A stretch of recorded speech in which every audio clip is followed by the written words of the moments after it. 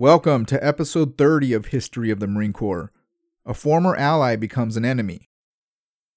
Our last episode completed the series about the American Revolution and included some statistics about the war. I left out one statistic during the last episode: the number of Marines who were killed or wounded in action. Pretty ridiculous thing to leave out considering this is a podcast about the Marine Corps. But during the American Revolution, about 131 officers held Continental Marine commissions. Enlisted numbers aren't exact, but the numbers did not exceed 2,000. The number of Marines who were killed in action during this war is 49, and the number wounded in action is 70. These numbers seem small, but depending on manpower estimates, this equates to about a 5 to 8% loss. Now, this episode introduces America's next war, and the first official war the United States fought as an independent nation. The Quasi-War was an undeclared war fought against one of our greatest allies during our fight for independence, the French. As with the American Revolution, I'll take a couple of episodes to put the war into context. We'll take a look at our relationship with France after the Revolution, and some events that changed our relationship. Thanks for joining. Now let's talk about the history of the Marine Corps.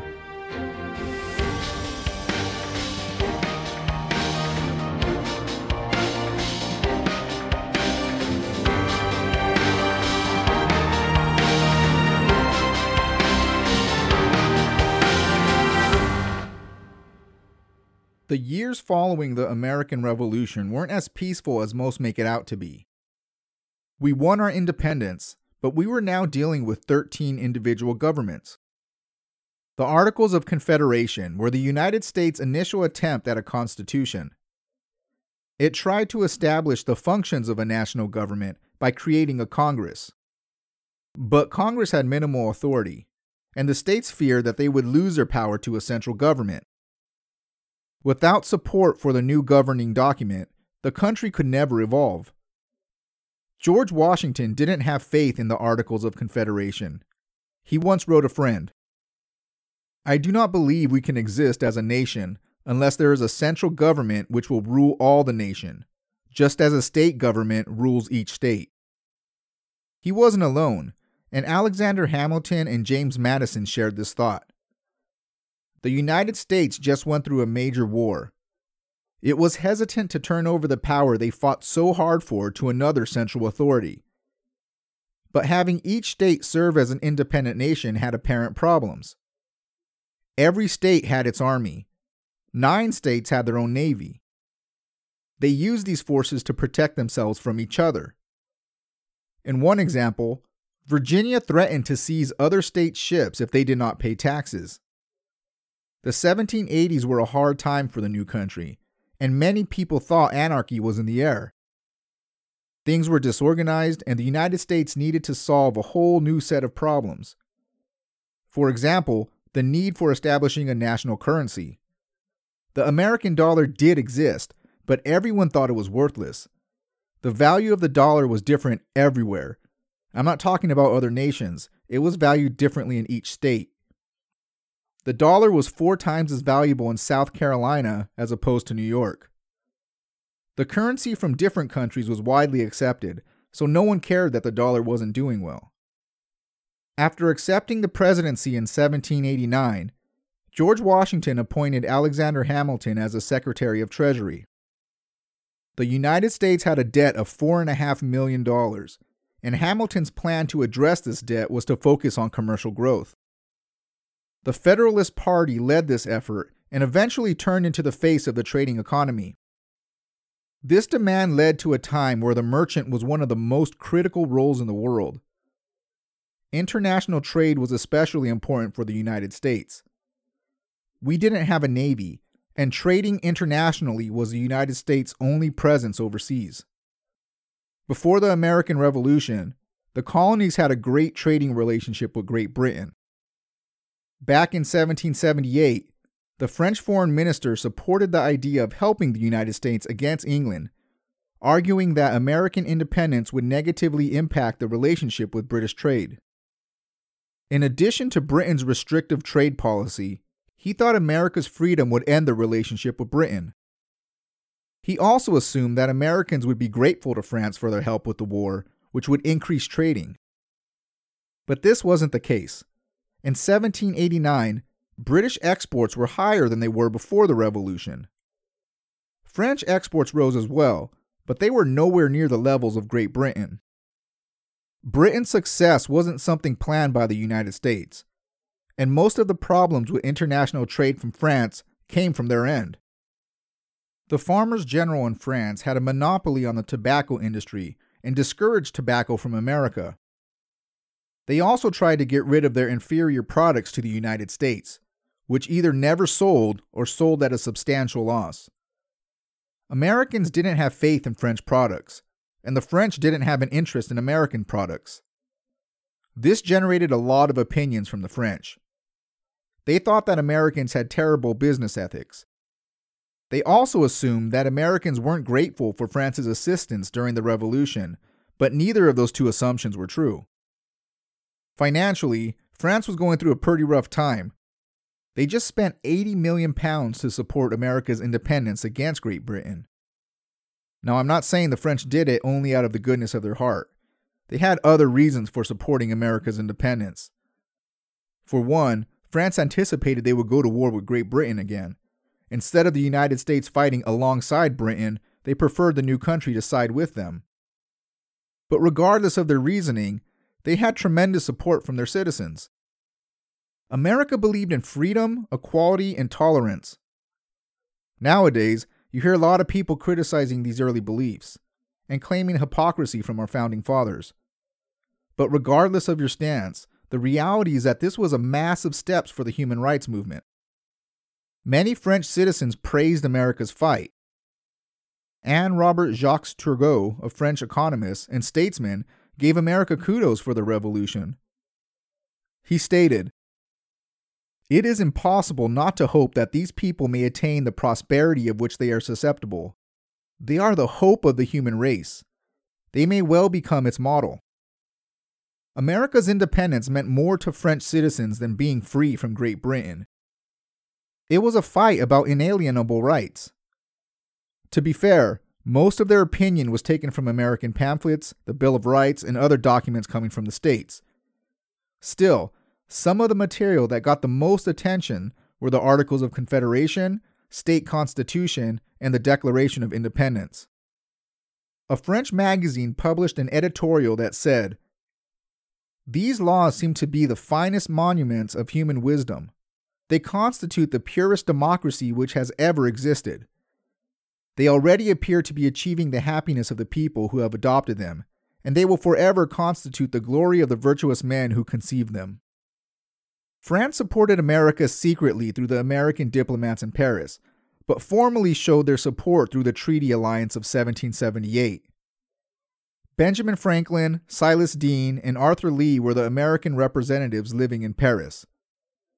They signed the document on behalf of the United States. The treaty was a fair document between the two nations.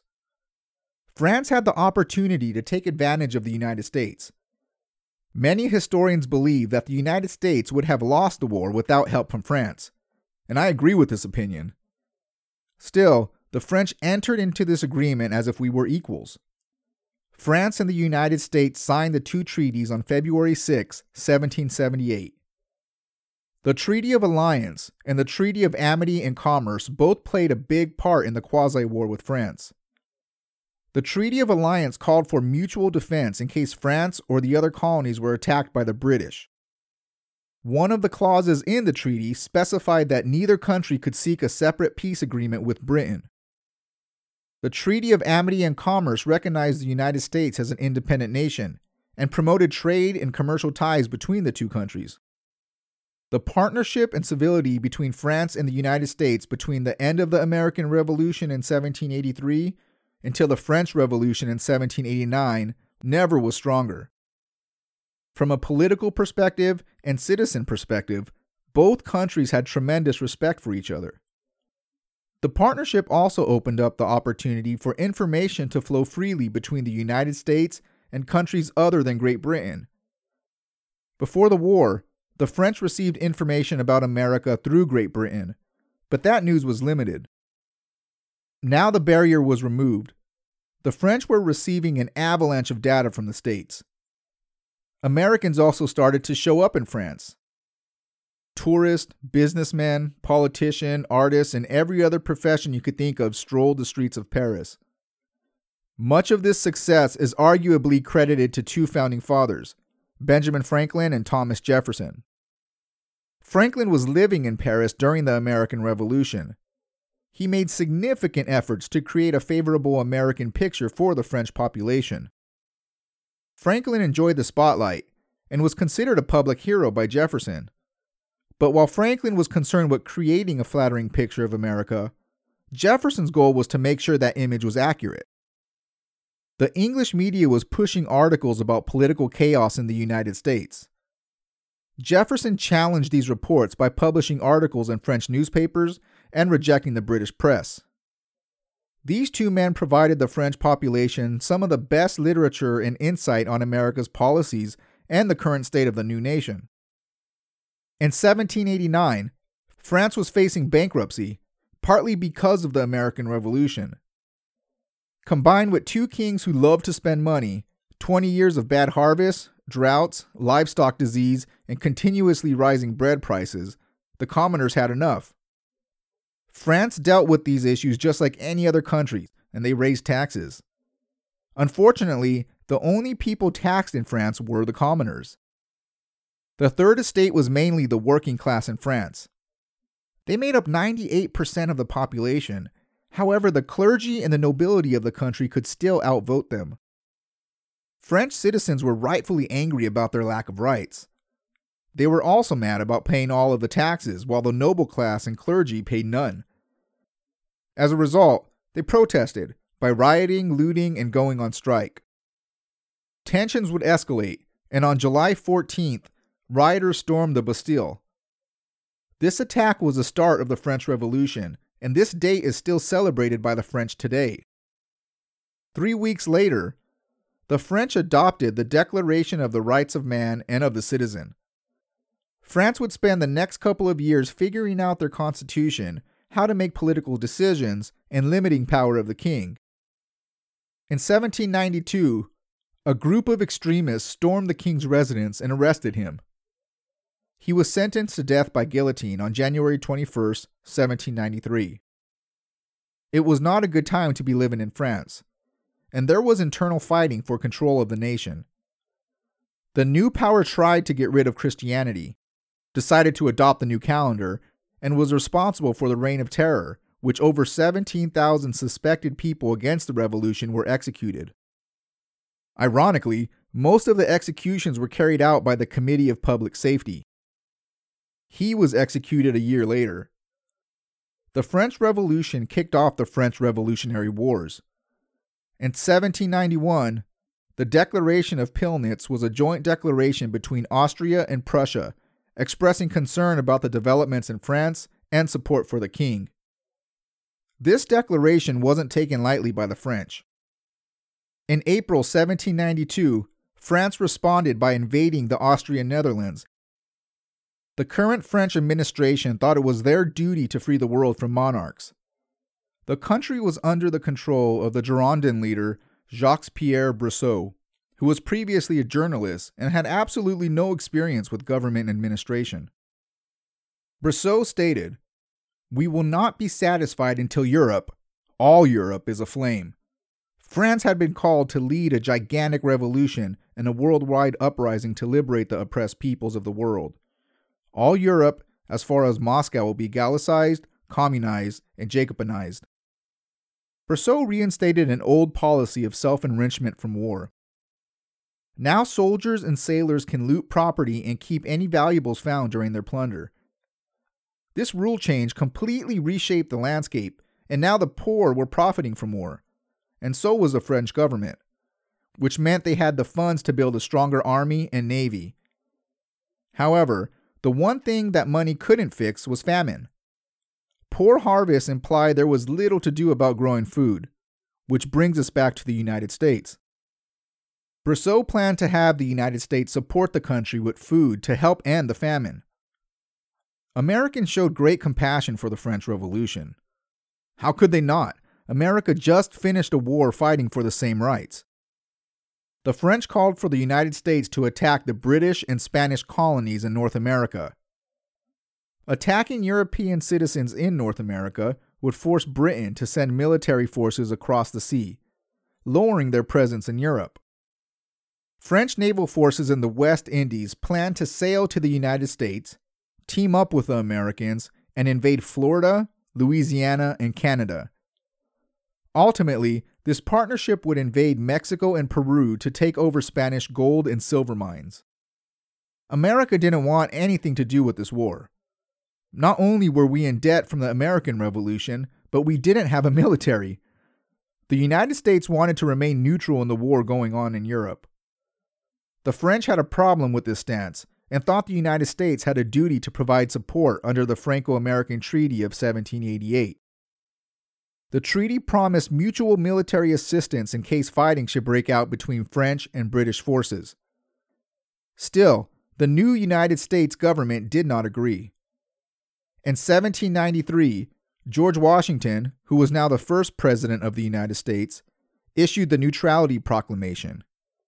In short, the purpose of this document was to keep America from being drawn into a war between Britain and France. In 1795, the United States signed Jay's Treaty, which regulated relationships between America and Britain. The purpose of this treaty was to tie up loose ends in the 1783 Treaty of Paris. One of those issues included British soldiers still in America. Britain still had forts sprinkled throughout North America, and the fortifications were manned with British soldiers on American soil. Trading routes were significant as well. America wanted to expand its trade and open up routes with the British West Indies. Jay's Treaty caused a lot of controversy in America. It was an important political issue that was unpopular with the American public and influenced the election of our second president. This debate is the first time both political parties were divided, and the first-party system was used for Senate approval. The Democratic-Republican Party disagreed with the treaty. They didn't want to support Great Britain. We just fought a war for our freedom. However, George Washington agreed with the Federalists, and he decided that the best route was to sign this treaty. Washington's decision swayed the Senate's opinion. Among other things, Britain agreed to leave the fort and reimburse the United States for confiscated property. Still, the biggest win was the most favored nation status, which was an exclusive relationship between Great Britain and the United States that provided the best trade terms and significantly improved trade between the two countries. This treaty was the straw that broke the camel's back. France interpreted the agreement as a violation of the Treaty of Amity and Commerce between them and the United States. France supported America's fight for independence at the expense of their men, supplies, and money. They also had a few treaties with the United States in place that secured the alliance between the two countries. They felt betrayed, and that betrayal turned into resentment. At the time, it was routine for a naval power to seize the ships of neutral nations that traded with their enemies. Since the United States issued the Neutrality Proclamation, and now that the Jay's Treaty was signed, French privateers were authorized by their government to raid American commerce vessels. Most of the ships were captured in the Caribbean and sold for profit. In 1795 alone, French cruisers captured 316 American ships. In February 1797, the United States Secretary of State made a detailed list of complaints about France's actions. He claimed that stealing American ships, disrupting trade, and mistreating American sailors was a clear violation of treaties between France and the United States. The French weren't only taking vessels and property. There were a few examples of Americans being tortured and fired upon by French ships. In March 1797, a French armed brig captured the Cincinnatus out of Baltimore. French sailors tortured the American captain with thumbscrews as an attempt to force him to declare his cargo as the property of England. He resisted the tortures and he never claimed the property belonged to the British. The French eventually let him go, but they stole most of his property in the process. France disagreed and claimed the confiscation was fair because of the injuries suffered from the United States abandoning the principle of free ships, free goods outlined in the Treaty of Amity and Commerce. Free ships, free goods meant that if cargo in a ship belonged to a neutral country and didn't have illegal or prohibited items for war, they could not be captured. France argued that the definition of contraband changed in Jay's Treaty. Both France and the United States agreed to support the free ships, free goods principle with the 1778 treaty. Now the American government violated its promise. The French's opinion on Americans started to change, and vice versa in the States. Anti-Americanism began to grow in France, and many French believed that America betrayed them. Americans began to loathe the French for their behavior. At this time, George Washington was finishing up his term as president, and there was about to be a change in power with John Adams taking the reins. Adams was not in favor of going to war, but understood this outcome could be inevitable. Join us for our next episode, where we'll take a look at how Adams deals with this situation, including a letter to the Secretary of War, James McHenry, asking for an estimate of the defensive forces needed to shield the country from invasion.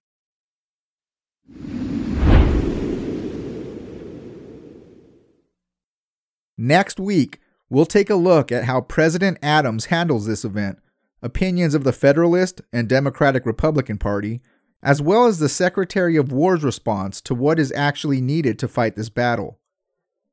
If you like what you're hearing, check out historyofthemarinecorps.com. Here you can subscribe to our newsletter, find out more information about each episode, and take a look at references used for each episode. We're also on Facebook and Twitter at Marine History, and on Instagram at History of the Marines. If you're enjoying the podcast, tell a friend. We count on listeners like you to share, and any help would be greatly apprecited. If you don't like what you hear, please contact us through historyofthemarinecorps.com and let us know why. I'm always looking for ways to improve. Thanks for listening, and Semper Fi.